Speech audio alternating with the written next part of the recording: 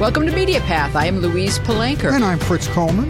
Join us, won't you, as we adventure through a media-rich landscape dotted with lovely and picturesque movies, books, streaming series, and engaging guests with tales of the media they have planted and nourished. Today, we are so honored to welcome the legendary Cindy Williams from Laverne and Shirley. She is about to join us. But first, Fritz, what lucky reviewer of our fine program shall have her words dance across your very lips today? This is brief but complimentary, which is good. Let's bring it. This is entitled Legends by Oh Hey Katie D. In this time of social distancing, the loneliness is real. It's nice to hear familiar voices keeping me company. Thank you so much, Oh Hey Katie D. I love the screen name and I love the review. But I mean, I love that we're sort of massaging people's mental health during this whole thing. Oh, I mean, that's just absolutely gratifying to hear. Would you like to hear a little bit about what I was watching this week, Fritz? Yes. So do you get the Acorn? I do not. The Acorn is British and or Australian. Is it part of BritBox? I mean, maybe. I just wish I knew, like the umbrellas that there are, you know, there's like one company pretty much owns us all. But Acorn is where you can watch a lot of programming. And there's so much programming that happens in like some idyllic small town that's lovely to live in if you don't mind murder. But I found one that doesn't involve detectives and a body washing up on some beach. So this is called 800 Words, and it's a fish out of water tale where the fish is Australians and the out of water is New Zealand. Yes, to those of us in this hemisphere, that feels like veering left and doing a little bit of rowing. But it is a culture shift in the land down under. A widowed father and his kids encounter adventure, intrigue, and quirky neighbors when they move from Sydney, Australia to the small coastal and fictional New Zealand town of Weld. He is a writer who enforces a strict 800-word count to his essays, which voice his experiences. I am finding it delightful. You will find 800 Words on Acorn, which is the same spelling in American and in New Zealandan. Come on, the Brits are the best at everything. Best television, best films, best acting, best everything. These are Australians. Oh, okay. I'm sorry. Yeah. So it's really, really fun. And but you it's said beautiful. You found it on a British streaming service, which is Acorn. They have a lot of British and or, I guess, commonwealths that fall under the crown. They have a lot of Australian programming as well. So what have you been up to? Well, I saw a movie that's open for discussion called The Power of the Dog. It's in theaters. It's on Netflix now. And speaking of New Zealand, this is a Western drama set in 1925 Montana, but actually shot in New Zealand. And the sweeping vistas are a dead ringer for Montana. It's based on a 1967 novel by Thomas Savage. It's directed by Jane Campion, who directed The Piano, a spectacular film in 1993 with Holly Hunter and Harvey Keitel. Now, at first, you think the beautiful cinematography is going to be the major part of the film. It just seems like a slow-moving, beautiful character study. And that's what it is for the first three quarters, and then things get dark and interesting. It's about two wealthy Montana ranchers, Phil and George Burbank. They represent opposite ends of human emotions. George is a kind, dapper, thoughtful man. Phil is a volatile, cruel, and dirty person. They meet widow Rose Gordon, who falls in love with and marries George. She and her son Peter move into the ranch, and Phil, the darker brother, makes both of them miserable because he thinks that Rose is marrying George just for his money. Phil antagonizes Rose constantly, driving her further into her alcoholism. And he and the other ranchers taunt and criticize her son Peter as well because he's a sensitive and a bit delicate, you could almost say effeminate in his demeanor. And as he would walk through the scenes, the ranchers would often say, well, here comes Nancy, all the old tropes. And as the movie goes on, there starts to be homoerotic tension between the gruff Phil and the soft Peter. I'm going to stop there. I just will say that you have to pay close attention to the plot points after the halfway point. This will help you to understand the dark twist at the end. A hint to understanding the film is the fact that the author of the novel, Thomas Savage was a closeted gay man who worked on the Montana ranch earlier in his life. And although the book and the movie are not strictly autobiographical, the flavor is definitely informed by Savage's experience. The down and dirty Phil Burbank is played by Benedict Cumberbatch. His more gentlemanly opposite brother, George Burbank, is played by Jesse Plemons. Rose Gordon is Jesse's real wife in real life, Kirsten Dunst. And Rose's son, Peter, is played by a young man by the name of Cody Smith McPhee. This man is a beyond gifted actor. What a revelation to watch him. Incidentally, the phrase power of the dog is from a Bible verse that appears later on in the film. I loved it, but you have to be patient because it takes a long time to get you interested. Yeah, it's a very still movie, and it's also ominously creepy in places where you're going to want to pause it and play some Tetris or just clear your head and maybe bake something. I don't know. But, come back to it and also pay attention to the close-ups, as Fritz was saying, because every shot is there for a reason. And if you're this is just a tiny, tiny spoiler alert. If you're watching it for the dogs, there are no dogs. Right. There's no dogs in the movie. That's why I mentioned the Bible verse, because it makes no sense until the very end of the movie. All right. I watched a documentary on HBO Max called 15 Minutes of Shame. The internet gives frustrated individual voices collective power. Twitter, do your thing. But when we cancel and dox and shame, are we overcorrecting? Tech companies have learned that when we are pissed, we are more engaged. And so they are using your anger for profit. Our rage is their revenue. This is not good for the health of either you or our human community. 15 Minutes of Shame takes a deep look at folks who have been hung out in the cyber stockade of social media shaming. The guy with a garage full of hand sanitizer, the woman who told Trump voters they shouldn't get a ventilator, the man who appeared to be giving a white power sign at a Black Lives Matter protest. He wasn't. He's Mexican. Maybe it felt empowering to stick it to them and continue scrolling, but their lives were shattered. The doc is produced by Max Joseph from MTV's Catfish and Monica Lewinsky from Being Monica Lewinsky. Wouldn't a healthy conversation be more effective and productive than shame? You will find 15 Minutes of Shame on HBO Max. Cool.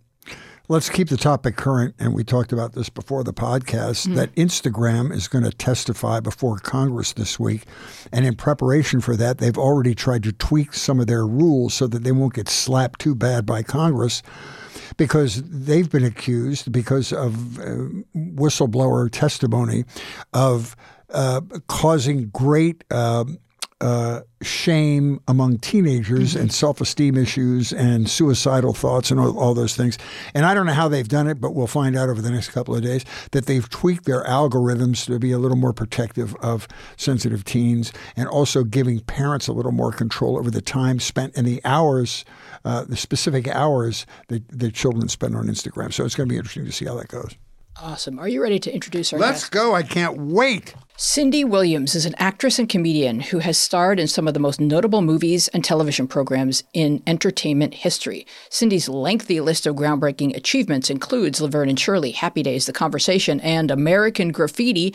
Cindy's passion for performing is deeply rooted in theater, and she travels with wonderful shows all over the country, including a stint on Broadway in The Drowsy Chaperone. This is all according to her author page on Amazon.com, so it must be true.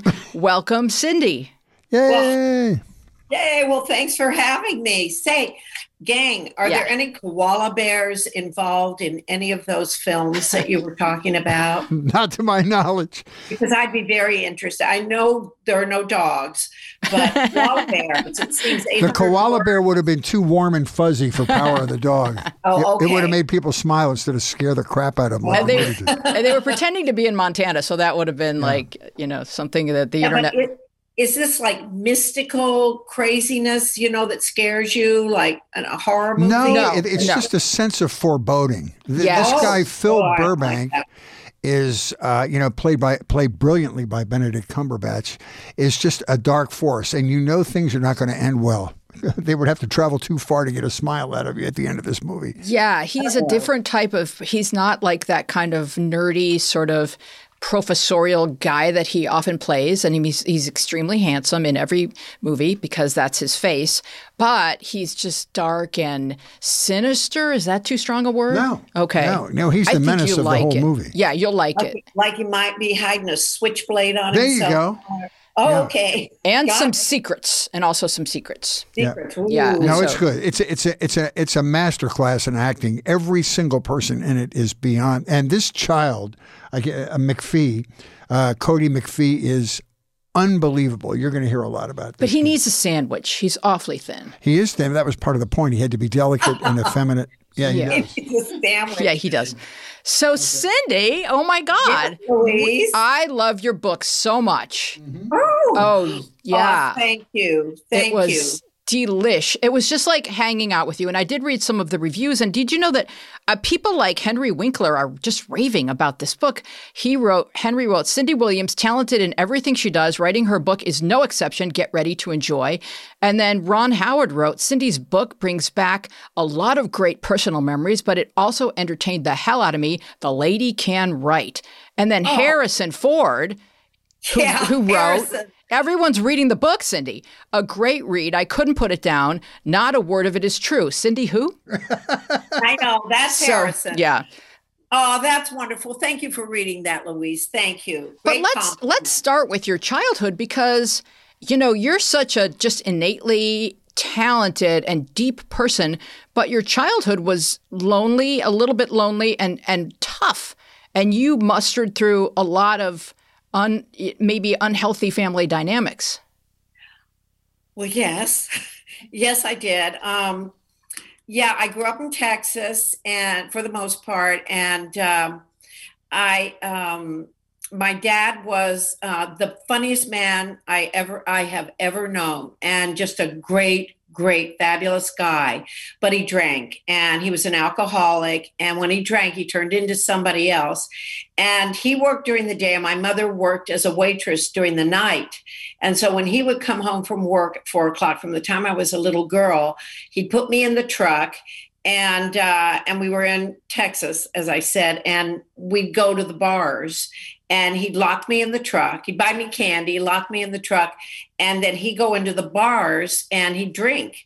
And I was always worried from a young age that we were going to get into a car accident or he'd be arrested or something. So I was always on the lookout like that. And it did, it changes a person. I'd be in the truck and he'd park in front of the bar, and in the window, I remember this so vividly, I would see Schlitz. Oh my.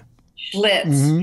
And isn't it ironic that, on a neon sign advertising the beer in the bar, but then later on, it just hit me one day when I was on the set of Laverne and Shirley, shots.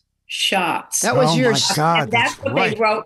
That's what they took shots from. If it were a book, we'd call it foreshadowing, but I think it was the universe just kind of. Exactly. That's it. It was the universe, Louise. Mm-hmm. And all those kind of things have happened to me. And that's really kind of a fun, happy thing that came out of something, talk about foreboding. So my childhood was, it was rife with foreboding moments. And, but that's not to say that, it didn't have a happy note to it, because as I said, my dad was the funniest man I ever knew. And when he was sober, it was wonderful. It's far and few between, but still. And my family, I come from a family on the Williams side that are very funny people. Mm-hmm. They're just funny, just verbose and funny people. So that saved me. Plus, and I talk about this a little bit in my show that I'm doing, and I may have talked about it in the book too, that my dad would always drop me off at a different church every Sunday and tell me, Cindy, go in there and find the Sunday school and go to Sunday school. Church of Christ, Methodist Church, Baptist Church, Tent Revival. I want a Bible for perfect attendance at Tent Revival. So this also, just saved me, because I had these wonderful Bible stories in Sunday school about Jesus and Good Samaritans and wonderful people. And so from that, I just garnered from a young age, faith, and that everything was going to be okay. And it did. It turned out A-okay. And you and your father also had humor in common, because it used to be that you and your dad would watch television, or he'd be watching TV and somebody funny would come on and he'd say, "Come in here, Cindy, you'll love this guy." Thank you for that, Fritz. Yes, he did. He would. He turned me on to your show of shows, Sid Caesar and Imogene Coca, and I remember sitting there and with him and thinking, I love this. I can do that. But I was very, very young. But in my own mind, my own childish ways, I said, I can do that. I love that, and it just made me so happy. And he. Toward the end of his life, he called me in and he said, I was going actually to my first interview. And he called me in and he said, "Cindy, look at this. This guy is a fabulous singer." And it was Bob Dylan. And my dad was pretty hip. And as you say, he turned me on to wonderful, wonderful things. And there's another piece to that. And it's that your dad knew you and you knew your dad knew you. And sharing those moments with you, they resonate with you still today, because he believed in you and he knew if he liked it, you were going to like it, because you guys had that bond. And that's really special.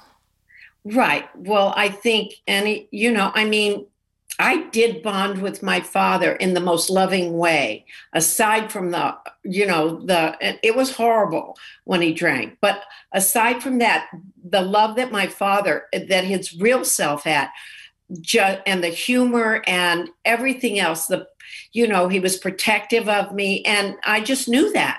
And so you're right, that bonding was there. And I think it is with children, because my dad was a good guy. He wasn't a bad guy. He was a good guy, but he just, the alcoholism overtook him. Yeah.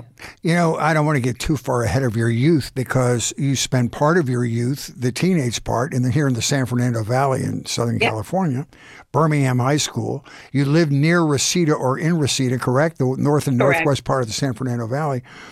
And I just think you and Penny, but in particular you, were so relatable to most Americans, which is 50% of what made your character so delicious for people, was that you just seemed so regular and relatable. And I read about where you spent your time, and the San Fernando Valley is like suburban America. Yeah. I mean, for people who aren't familiar with it, it's the suburbs of Los Angeles. And I think maybe your experience in and around Southern California was sort of what really kept your feet grounded and made you so relatable. You're so right, Fritz, with that, because I went to church again. I went to the First Methodist Church of Reseda. I went to church camp. I was involved in all the church talent shows and everything else, youth camp, and plus high school. It was in the days when it was a community, and they wrote Shirley as that person who was always down to earth. Both the characters were pretty down to earth, and Penny and I knew we had to be true to that. We had to have the integrity of those characters, and to make the comedy work, especially.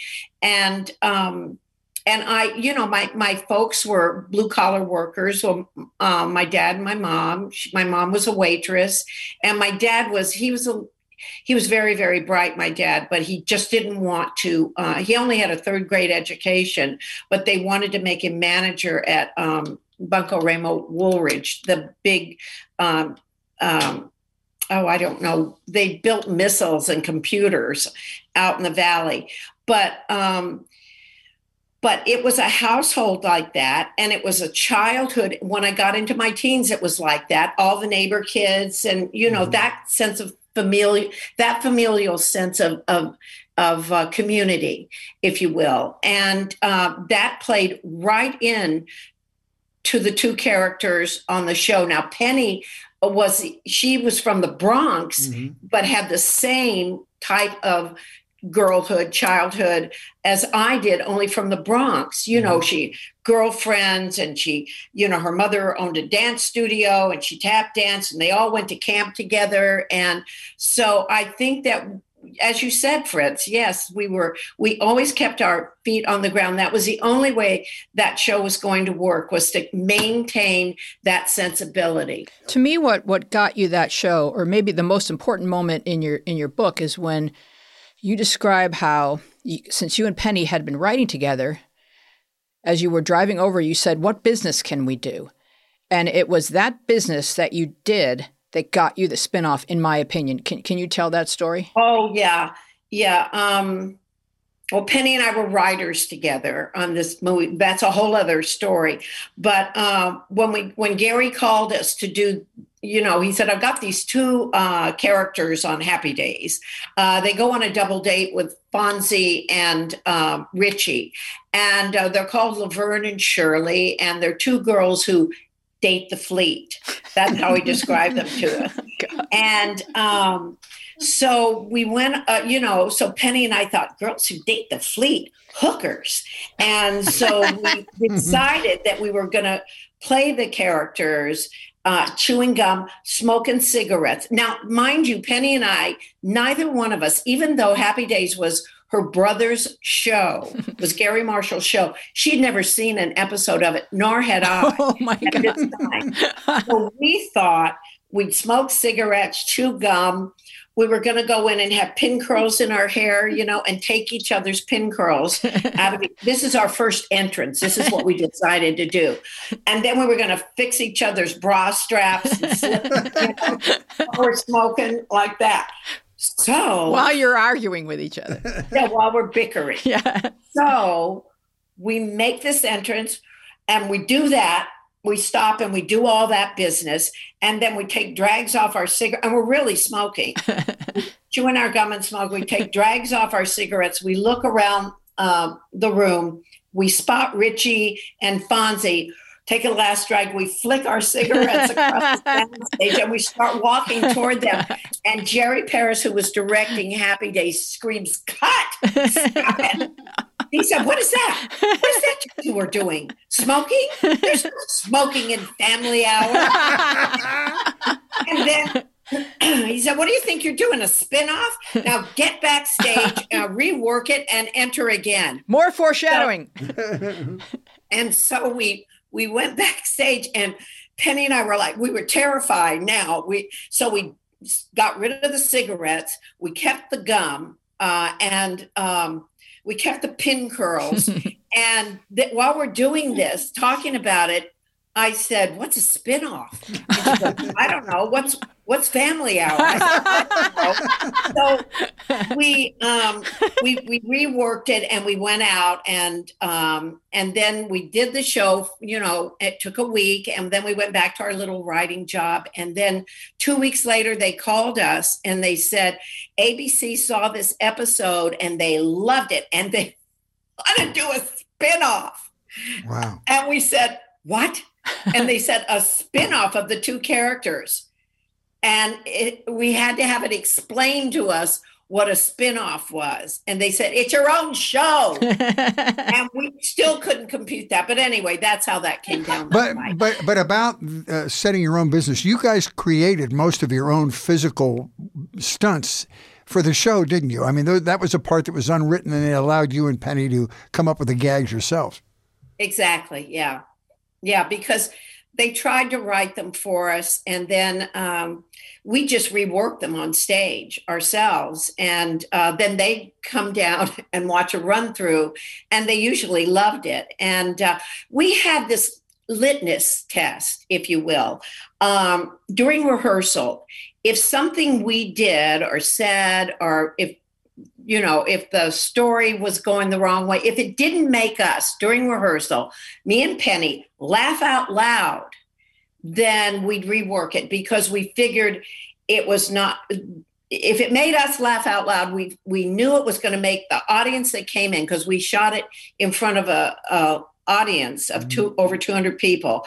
We figured if it made us laugh out loud during rehearsal, it was going to make the studio audience laugh out loud and then translate to the home audience. So we would always go for that laugh out loud, and no matter how stupid and silly, we had to get for it.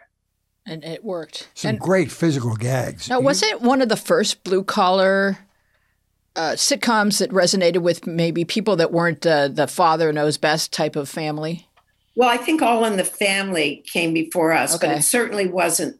Ours was more physical, And young ladies that worked.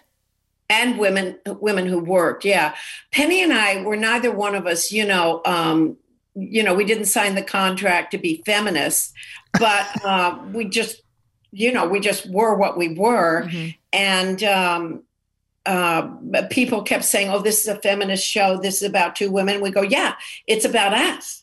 Because both of us had struggled to make ends meet in college. Both of us had that background. And so, it was just a natural occurrence that it was about two women who really had to have the wolf nipping at their heels, which Penny and I always insisted on, that it had to be a story about, we can't pay the electric bill. We can't, we have to put ends together to pay the rent. And there's always that desperation, because that really helped the comedy. And that is Blue Collar. And that's my mom and dad. And that was not necessarily Penny's mom and dad, but that was her when she went to school and had to struggle. Mm-hmm. And so we understood that struggle. And it's a human, everyman struggle that everyone can understand. And you put it to story and then to physical comedy, and you've got kind of an across the board, great show.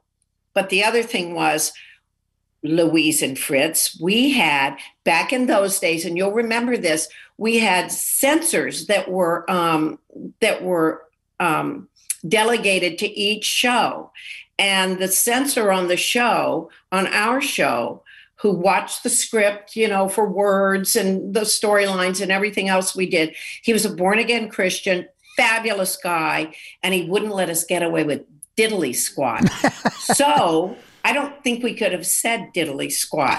So we had to invent around it, and that made the show better. And that's how you came up with Fodio. What did you call it? Yeah. Exactly. Yeah. Well, we didn't come up with it.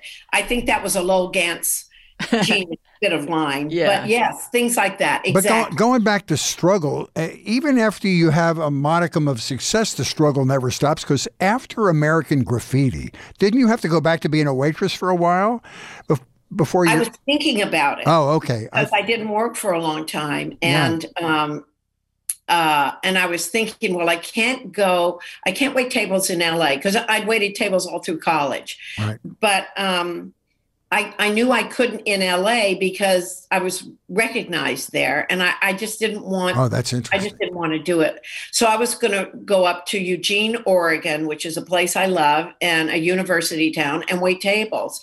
And that happened right before Laverne and Shirley happened. I had talked to my mother and said, "Can I borrow $200 from you? And I'll pay you back as soon as I get this job." That's how it went. And then the next day, it seemed I was doing Laverne and Shirley and making, money I couldn't fathom. But your relationship with Penny was already complicated because she had kind of walked away and wasn't returning your calls. And now you get this offer and you're feeling kind of hurt. This is your friend that you bonded with, and what's going on? So yeah, I think you're referring, Louise, to when we were writing together. Yeah. And she disappeared, and I couldn't find her. And we had all these writing assignments. We were writing this bicentennial spoof for Francis Coppola was producing it, and it was called My Country 'Tis of Thee. And it was supposed to be released during the bicentennial. And it was all, sketches and music and comedy about the making, about America from the time the Pilgrims came over, and everyone was assigned sketches. We had Sutter's Mill and the U.S. Patent Office and the Salem Witch Trials. Yes. And talk about some of the other writers that you Steve Martin was a writer on Steve that. Martin, Martin Mull, Harry Shearer. Oh my goodness. Oh gosh. It's all going out of my head.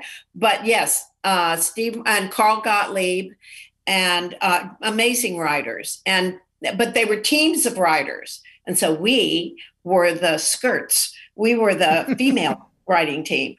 But during that time, and this is after we had shot the Happy Days episode, and they wanted to make it into, they wanted to spin it off. Mm-hmm. Penny just, she disappeared on me. And so I had all these I had 2 assignments, and I couldn't find her anywhere. And then, I thought, gee, I don't really want to do this show because, and Penny and I've talked about this, because she disappeared on me, and how can I have a bad feeling. And so that's when I was going to go to Oregon and wait tables. And then she showed up, and they made me an offer I couldn't refuse. I'll put it that way. Did she explain what she was going through? Because maybe she had her own struggles of being No, it wasn't it wasn't anything that would have gone in The Power of the Dog. Got it. It was just, there were so many fun people over at the studio that time that she'd go off and have fun and write with them. Oh my gosh. And didn't bother to tell me, which ticked me off. Yeah. And, but all's well that ends well. You said something in your book which was very similar to what we heard from Anson Williams talking about the success of Happy Days, and that is you guys are hard at work doing the day-to-day, hard, long hours of creating a television show, and you're living in a bubble. And you had no sense of how popular the show was until you and Penny would go out on press junkets and personal appearances and saw these insane reactions in these little towns all over America that finally made you realize, oh my God, this is a huge hit we're involved in here. Talk about those emotions, especially when you're in your early 20s. That's probably hard to get your head wrapped around. Well, the first thing that happened was right after the show was aired, the first episode, Gary came down to the set the next day, and he was just so gleeful, and he showed us the numbers, the overnights, mm-hmm. which are the numbers of how many people viewed the show. Mm-hmm. And he shows this number, Penny and me, and it was like, it was more than 36 million. I don't know the exact number, but it was like up in the millions and millions. Mm-hmm. And Penny and I just stared at it, and everyone's cheering and applauding. We had no sense of what that meant. Yeah. And so the first time, like Anson said, we were constantly on the set because we did the show like a play. We rehearsed it 4 days, and then the 5th day when we were going to shoot it, we rehearsed half of that day, and then we shot it, and then we started again. So nobody got off the soundstage. So the first time for Penny and me was when we were asked to go to the Macy's Day Parade, to be in the parade. Yeah. And I thought, gee, this is great. Mm-hmm. We're going to be in the parade. And so we're on this float, and all of a sudden, this crowd breaks the barriers and starts to run toward us. Oh, my God. And Penny and I look behind to see who they were running toward, who was there, because we would have joined the crowd. Is it a maybe it's a Jagger or somebody. And it was us. And then security had to put us, had to like get the, waylay the crowd or whatever they did. And that was puzzling. And then outside our hotel room, the paparazzi was there, and there were like hundreds of cameras, and we had no idea it was for us. And then when we found out, so then I call that our 2 weeks of headiness, where we thought, wait a minute, for us, we must be some special people. And going back to keeping your feet on the ground, it was because Penny and I never thought of ourselves as more special than anyone else, ever. And so for 2 weeks there, we did, and it was bad. We paid the piper. And so we went back to just being us. But we never knew. When was it for Anson and everybody there? They went to Texas to play in some softball thing. Yeah, and he said they had no sense of how huge this show was. And it was a revelation to all of them. They were just blown away by it. They couldn't believe it. It's something else, I'll tell you. Yeah. It's just how anybody would imagine it. It's surreal, and it's a blessing, and a privilege. But and you can't ever make it anything else but that. And people are so beautiful. That's I always say, people say, well, what is it? You have fans and they come up to you. Does that ever bother you? And I said, well, it's not like I played Hannibal Lecter. And when people approach me, they approach me with their fun side, their fun and happy side. And sometimes they'll come up and they'll thank me and Penny and the cast, because we got them through a bad childhood. We got them through, they'd watch us, they became our family. And I did that with My Little Marjorie. Remember that show? Anybody? Yes, Anybody? You're of probably course. both. Yeah. But My Little Marjorie and Southern, what were the other shows? You represented female empowerment. You were, as Wheezy said, the first representation of like middle-class, blue-collar women, and your friendship was bonded forever. And I think people, particularly women during that time, really related to your relationship. Well, yeah.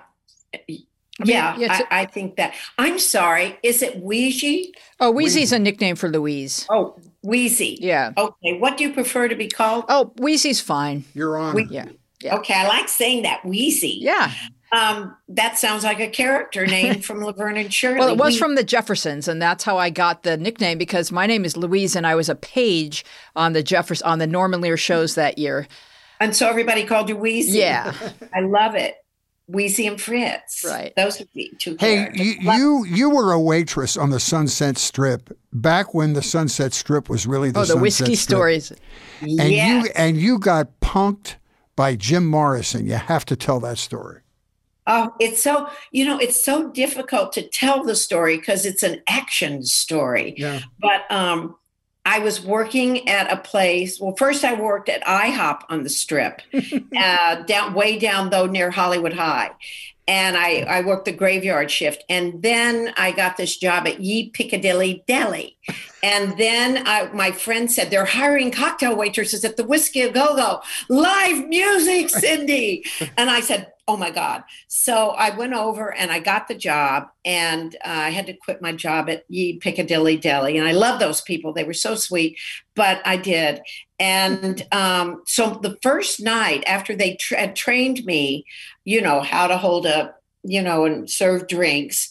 And they assigned me the VIP section, because there's the peanut gallery upstairs at the Whiskey, where the kids that can't afford to tip and can't afford, to drink more than 2 drinks sit. And there are benches. And then there's the tables downstairs by the dance floor. And then there's the VIP booths. And they gave me the VIP booths. And oh my goodness, I can't believe this. Well, they gave me a table in front of the VIP booths. So they said, there's your first customers, go get them. So I go over to this table, and there's this man who's facing away from me and these 2 blonde girls. And so I asked them, I said, what may I get you to drink? And each of the girls said, I'll have a Tom Collins. And the other one said, Tom Collins. And then I said, and for you, sir? And he turns around, and they're in a shaft of light. Is Jim Morrison. And all I'm thinking is, I was just playing the album before I went to work. This is the end. And I'm looking at him, and he looked like a Greek god in this light. And the light was just hitting him in the perfect way. And I said, what would you have, sir? And he said, I'll have a bottle of Jack at the table. And I said, and I wrote down bottle of Jack at table. And so I run over and I put my ticket up, and I'm about to run away back to the other customers. And the bartender says, hold on. You new girl, what is this? 2 Tom Collins and a bottle of Jack? And I said, yes. And he said, we don't serve Jack at the table. And I said, but, and he goes, wait, let me guess. Morrison's in the club, right? And I said, yes. Jim Morrison is over there. And he said, well, he knows perfectly well I can't send him a bottle to the table. Tell him he can have a single or a double, but no bottle at the table. And I'm thinking, I don't want to tell Jim Morrison can't have a bottle of Jack at the table. But I go back and I say, excuse me, Mr. Morrison, I'm so sorry, but I'm not allowed to bring a bottle to the table. I can serve you a single or a double. And he says, I've had a bottle at my table before, and I want a bottle here tonight. Who's tending bar? Is it Tony? And I go, yes, it is. And he goes, you go back and you tell that so-and-so that I want my bottle of Jack on the table. I want it now. So I run back. Meanwhile, I've got other customers trying to flag me down. I run back and I go, listen, Tony, I'm sorry. But he goes, no bottle of Jack at the table. And I go, but please, can't I? And he goes, absolutely not. You go back there and you tell that so-and-so he cannot have a bottle of Jack at the table. So I go back and I'm in tears now. And I say, Mr. Morrison, I'm so sorry. I can get you a single or a double, and I'm happy to buy it for you. But I cannot serve you a bottle of Jack at the table. And this went on a couple more times. And finally, he says, he takes my hand and he says, what is your name? And I said, Cindy. And this is the first time I'd ever heard this termed like this. He said, well, Miss Cindy, because he called everyone in those days Miss, and and he said, just bring me a double. We're just playing with you. And I looked around and Tony's leaning over the bar laughing, and all the waitresses and the busboys and Mario, the club owner, and Elmer, they're all laughing at me. And Jim Morrison had punked me. And then after that, they relegated me to the peanut gallery. Wow, that's how you get initiated at the whiskey. That was amazing. That is. Yeah. Now, let's talk a moment about Ron Howard, because it was interesting to me that in all corners of your book, he's a recurring theme. And he's a young guy that grew up in show business, but now he's trying to adult in show business. And you're just newly adulting in show business, but you keep intersecting with one another. Talk about that a little bit. I like that term, Wheezy, adulting in show business. Are you sure we're not going to get canceled using that term? I think we're good. During American Graffiti, you say? Yeah, and then your Happy Days, and it just seemed like every time you went somewhere, there was Ron Howard. Like he was like your beacon. In fact, Ronnie and I had this conversation a couple of years ago. He said, wow, we played everything together. We played dates. We played each other's boyfriend and girlfriend. We played high school sweethearts. We played a married couple. And, and then on Happy Days and Laverne and Shirley, we played, two opposite kind of people who dated. But also, which very few people know, Fritz, what's the name of that old show? Inspirations or something that the Catholic Church produced. With Bishop Fulton Sheen? Yes. What was that? I'm not saying I'm old, but that was at the start of television. It was Insights. Insights, yeah. I played Ron Howard's mother. Stop. Yes.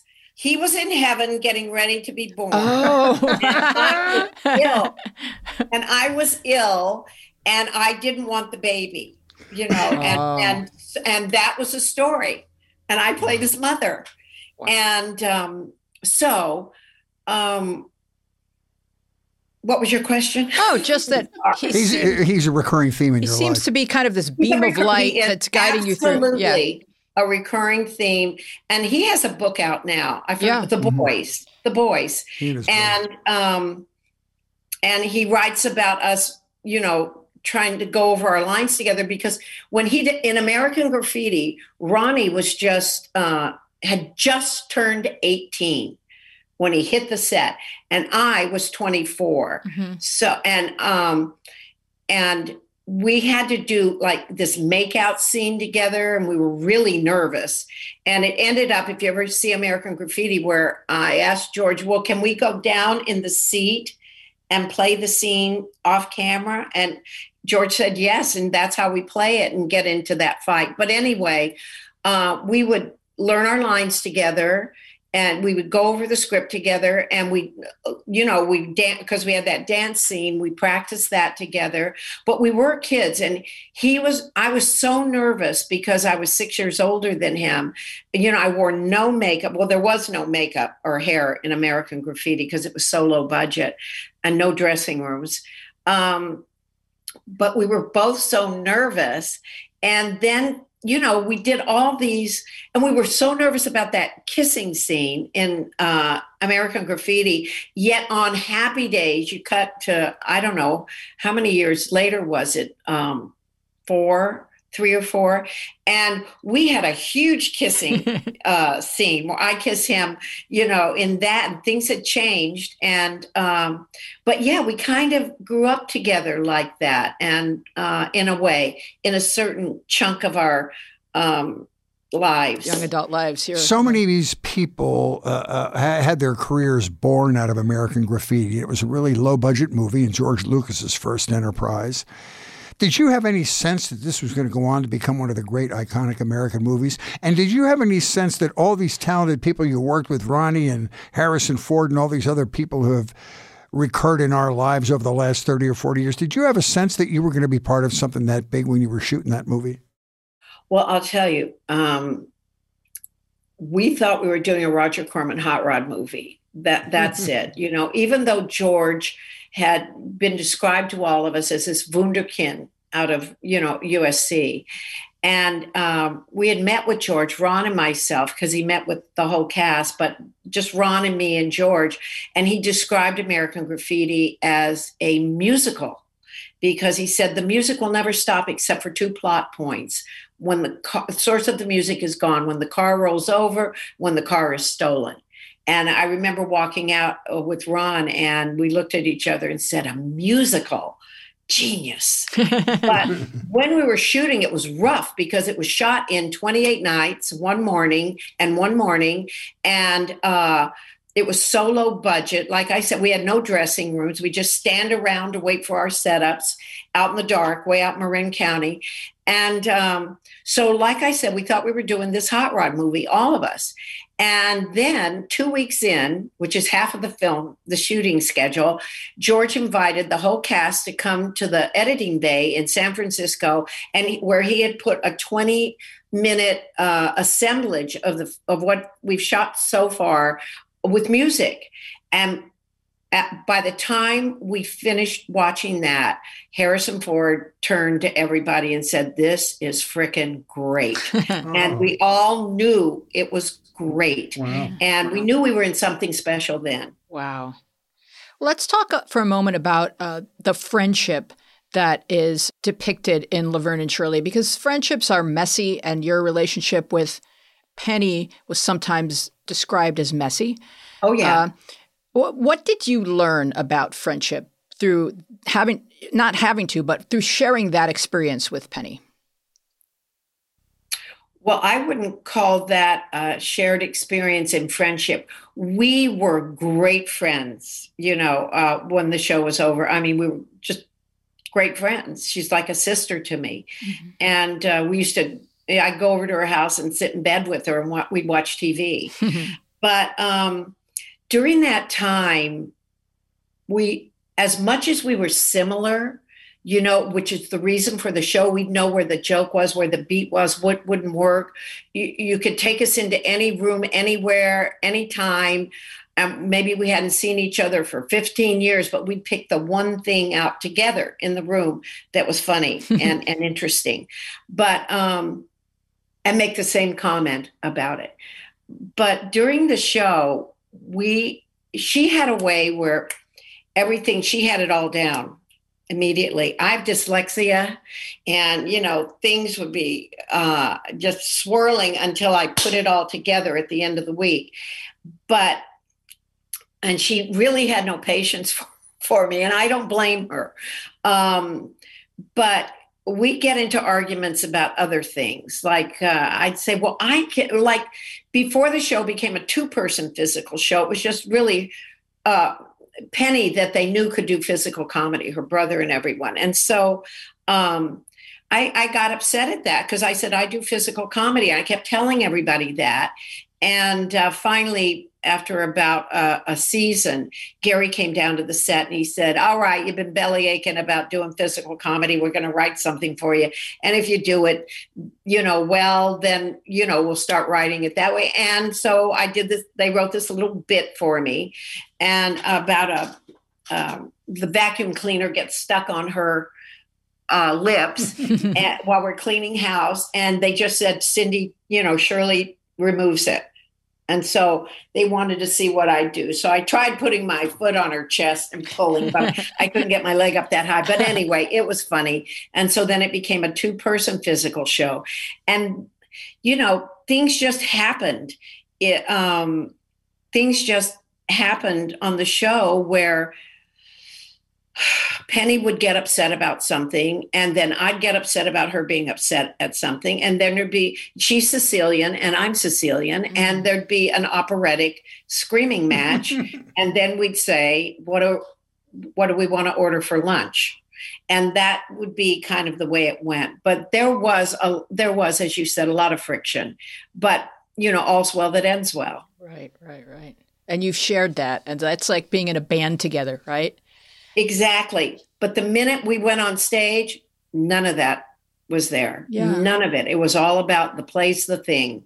And we brought none of that to the stage with us. And it's also like, you created all these shows together, so you co-parent them for life. Exactly. One time we had Olivia Newton-John, fabulous person, came down to the set. She was going to ask us to be on her special. And she came down early, and Penny and I were going at it in my dressing room. And then Monica Johnson, the show's producer, said, my God, will you two shut up? Olivia Newton-John's out here, and she's delicate. She's delicate. So Penny and I said, well, we're not ready to go out there yet. And we kept looking and seeing Olivia, and she was very patient, beautiful, sitting there at the table waiting for us. And I don't think we said, we'll have to talk to you later. Well, she was busy. But that was something funny. When I saw Olivia years later, I talked to her about it. She laughed. She was busy being mellow. She was, exactly. Yeah. Now, she's so mellow. She's so mellow. Now, you guys have been compared to Lucy and Ethel. And I'm wondering if you ever had a chance to meet them. No. Wow. Never. But I did do Circus of the Stars remember that? Mm-hmm. I did it and Lucille Ball was the ringmaster, and it was a dress rehearsal, and we were out on a break in the parking lot, and with the soundstage door was, there, and we were over here, and there were elephants and monkeys and, dog acts and everybody waiting outside on their break to go back, and we were all in costumes. And little Lucy, Lucy Arnaz was up on a big elephant, and she was in some act with elephants. And so Lucille Ball comes out and she sees her daughter and she goes, hey, Lucy. And she goes, hey, Mom. And just then someone screams, look out, he's coming your way. And through the crowd, you hear everyone screaming. Through the crowd comes a chimpanzee in a top hat, and a little chimpanzee and a tuxedo, and he's running straight for Lucille Ball. And the trainer's running after him and saying, look out, look out, look out. And she's standing now in the frame of the stage door. And he comes right at her, and she goes up on her toes, bows her legs, and the chimpanzee runs right through them. And onto the sound stage. And without missing a beat, Lucy turns to little Lucy and says, Lucy, whatever you do, don't let go of that elephant. So that's my Lucille Ball story. I mean, talk about genius on her feet. Oh, my gosh. For sure. You mentioned that you were writing that bicentennial sketch show with Francis Coppola. And then you later went to work with him on The Conversation. I love that movie because I just love Gene Hackman, right? Well, actually, it's reversed. I had done The Conversation, and he hired me as a writer. Oh, I got you. Okay. Well, anyway, it was one of your two relationships with Francis Coppola. And I related to it because you shot it in the Transamerica building, and the whole time you were having a premonition about an earthquake, which is exactly what I would have been feeling were I in the Transamerica building at San Francisco, because I hate earthquakes, and I would have been petrified to be at the top of the Transamerica building. Well, yeah, that's where we were shooting on the day that they had predicted that California would, there'd be this terrible earthquake and it would float off into the Pacific. Yeah, yeah. But how was that film? It was really scary, and it wasn't finished. The building, that's why he shot there, because that floor, it was like the 18th floor or something. It wasn't finished, and or it was higher, and it was scary, and everybody was saying, "Oh, what's going to happen? What's going to happen?" But it didn't, and I knew it. I knew in my heart of hearts it wasn't going to happen. But how many times have they said that about California? Oh, I know. How was the experience being directed by Francis Coppola and working on that movie? A really interesting. Well, dark he's beyond brilliant. I mean, I had this. He's just an actor. He loves actors, and I had this part in the movie where Gene Hackman is chasing me in the fog, and I run up these steps in a park, and I'm supposed to give him a look, stop and give him a look. And what Francis wrote for me was, the look was to say, if you come one step closer to me, I'll disappear and you'll never catch me. You'll never see me. And I tried it and tried it. I couldn't do it. And finally, Francis came. I said, I can't do this. I just don't know how to do it. And Francis, this is what a brilliant director he is. He said, all right, take every step but the last one, and then turn to Gene. And when you turn, take the last step. And that put the look on my face. So I'm just saying that because he's such a marvelous director. Wow. And everything about him is operatic, and that beautiful, just that beautiful Italian art, and everything about him is artful, everything, and operatic artful, and just an incredible. How blessed was I? What a privilege. Yeah, it was a great university for you to learn your craft. Now, you have a one-woman show. And I want you to talk about that for us, because, as people are just so aching to go out and experience something in real life again, you've got this show. So tell us about it. Some fun. Yeah. Well, I wrote this when I was locked down during COVID, and I wrote it with Charles Duggan, and who's the producer of my show. And it's an hour and a half of fun and laugh out loud. And that's what I was going for. And it does have, when you asked about my life as a child and everything, that's what they asked for. They said, well, we can't just do show business because it's all, but what about before you were 18, what about your childhood? So I said, I'll do it. I'll do that if I can do it in a song. Like, remember when Barbara Streisand sang the Minute Waltz? I have got a minute, just a little minute. I have only got a minute to sing this minute waltz. And I said, if I can do it fast like that and put it to song, then I'll do it. So my friend Bruce Kimmel, who is a wonderful composer and writer, and I went to school with, he did put it in a song. And so I sing my Born in a Suburb, they call Van Nuys, and it's to the tune of Davy Crockett. Right. Mama was a waitress serving burgers and fries. Daddy loved his liquor, kept it in the chicken coop. If Mama ever found it, she'd knock him for a loop. And then they sing the rest of it, and we talk. Does it go, so Cindy Williams? Yes. No. Yes, that's exactly it. Where would my favorite part is when you come. I don't know if it's after an intermission. Pardon? I don't know if it's after an intermission. My favorite part of your show is when you come riding out on a forklift. I said, I like this already. I don't even know what she's saying. It was fantastic. It's an hour and a half. It's 90 minutes. So that is in the middle of the show. And then I sort of teach Schlemiel Schlemazel, talk about that. And how Gary did that and everything. So where are you going to take it, and what's next? I'm starting in Palm Springs at the Annenberg Theater, January 20th through the 22nd. And then we're not going into LA or anywhere too near there. Then I go to Phoenix and Santa Fe, and then Austin, Texas, Houston, Texas, San Antonio, then Oklahoma, and blah, blah, blah, blah, blah. All over Chicago. I'm looking at it here. I'm getting tired just looking at it. Kentucky, North Carolina, Tennessee, and then back home. And when people get a chance to meet you, they probably talk about their own friendships that remind them of, or your friendship with Penny and Laverne and Shirley reminds them. I'm sure people tell you all the time, "Oh, this is just like my friendship," and they describe their friendships to you. Is that what happens? Yeah, not all the time, but a lot of times. My best friend and I were Laverne and Shirley. I was Shirley, and she was Laverne. Mm-hmm. And can we have a picture? And we entered the Halloween contest, and we won, and just all kinds of fun stuff. Yeah.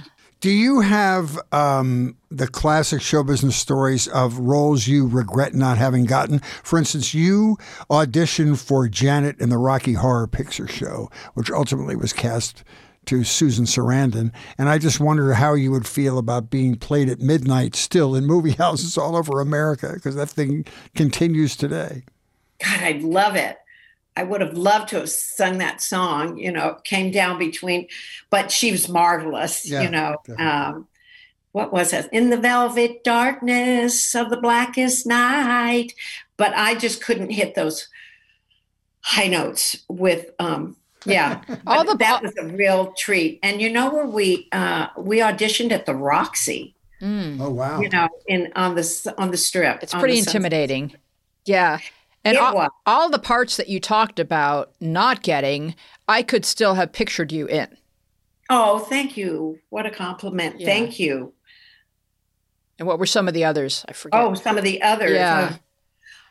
That I didn't get or that I turned down, or both. Yeah. Maybe I just... Well, Home Alone. I turned that down. Shamefully. I am so ashamed. And Home Improvement. And my friends told me, anything with home in it, Cindy, take. Yeah. Don't just mess around. Let's just go for it. Yeah. And then Arthur, I was supposed to do, but I didn't. The film with Dudley Moore. And what didn't I get? I auditioned for Star Wars. That's in my show. Right. And I have my audition tape, and I show it in the show. Oh, and, that's hysterical. That's worth the price of admission. It is so bad. But anyway, I have fun with that in the show. And let's see. Oh, Young Frankenstein. I was supposed to. Well, I had that part for a couple of weeks, and then they got, who played his, not Terry Garr, but I'm so sorry. Oh, Madeline Kahn? Yes, Thank you. Madeline Kahn. It just went right out of my mind. No, that's okay. They sprung her from this other movie that she was doing that was the reason they had other people come in and read for the Madeline Kahn part in that. But I could still picture you doing it. Mm-hmm. Oh, thank you. Yeah. Thank you, Louise. I should send you an 8x10 signed. I would really enjoy that. Now, where else can we find you, and where can people find you on Twitter and on social media, and what else is happening that people should know about? I'm not really on social media. Mm-hmm. It took me 3 days to get off of Facebook at one time because I got scared of it. But for information for the show, you can go to memyselfandshirley.com. Right. And there's and that leads you to other Instagram and other social media pages. We always like to end our show with a benediction, so please tell the story of being blessed by Little Richard before we go. That was more foreshadowing. Yes. Oh, yeah. Well, it was the first time I really met Penny, kind of. We were on a double date, ironically, foreshadowing. And we went to see, our dates took us to see Liza Minnelli at the Coconut Grove, and Little Richard was opening for her. So after the show, we were invited back to meet Liza Minnelli, and we were very excited. Penny and I hadn't really spoken because we got to the theater, sat down, the show started.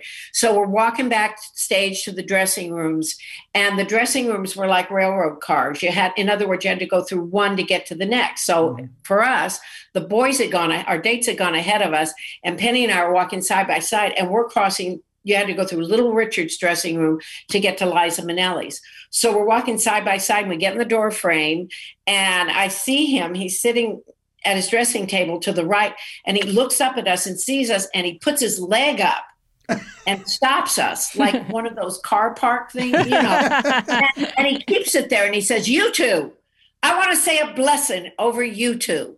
And Penny and I immediately bowed our heads, and Little Richard proceeded to say the most wonderful blessing over us. And when he was finished, he shouted, "Amen." And Penny and I shouted, "Amen." And he put his leg down, and we proceeded on. Wow. And years from that time, we were Penny and I were on this soundstage of Laverne and Shirley, and I saw this headline on a Variety on the industry paper that read Laverne and Shirley Gold in LA. And I called Penny over and I said, "Look at this, Laverne and Shirley Gold in LA. What do you think the reason for our success is?" And she said, "Little Richard's blessing." And I said, "Absolutely." Because he had blessed us. I should have said, done a prayer for our success. And he was an ordained Baptist minister. Pardon? He was an ordained Baptist preacher, wasn't he? I know that. And a magical person. Reverend Pennymaker. Yeah, that's right. That's right. Wow. Well, we just want to thank you so much for being with us. We're going to do our closing bit right now, and we'll thank you officially at the end of the credits. But this has just been a wonderful conversation, Cindy. Thank you. Right back at you. You guys are great. Thank you so much, Penny. You're wonderful. Thank you. Cindy. Well, if you enjoyed this episode of Media Path, it would help us to be more discoverable by potential new listeners if you leave us a quick review on Apple Podcasts. And if you're new here and this is your first time, check out our back catalog. There's a lot of binge-worthy stuff. For instance, if you want to hear some great conversations with some of America's greatest comics, like Wendy Liebman, Taylor Williamson, Tom Dreesen, who opened for Sinatra for 20 years, Sean Pulaski, Elaine Boozler, who was a groundbreaking lady comic, Wayne Fetterman, who was a producer on The Jimmy Fallon Show, please check us out. Thank you for spending this hour with us, and we would be overjoyed if you took a moment to share your thoughts with us or recommend us to a friend. We would love for you to join us online on Instagram and Twitter, where we are at MediaPathPod, and on Facebook, where we are MediaPath Podcast. You can find full episodes with all kinds of bonus visual content on our YouTube channel, MediaPath Podcast. We would love to know what media you've been enjoying. You can contact us at our social media or email us at MediaPathPodcast@gmail.com. We want to thank our wonderful, adorable guest, Cindy Williams. Our team includes Dina Friedman, Francesco Demanda, John Maddox, Sharon Bellio, Bill Filipiak, Thomas Hubble, Mason Brown, and you. Our theme music is by me and John Maddox. I am Louise Palanker here with Fritz Coleman and Cindy Williams, and we will see you along the media path.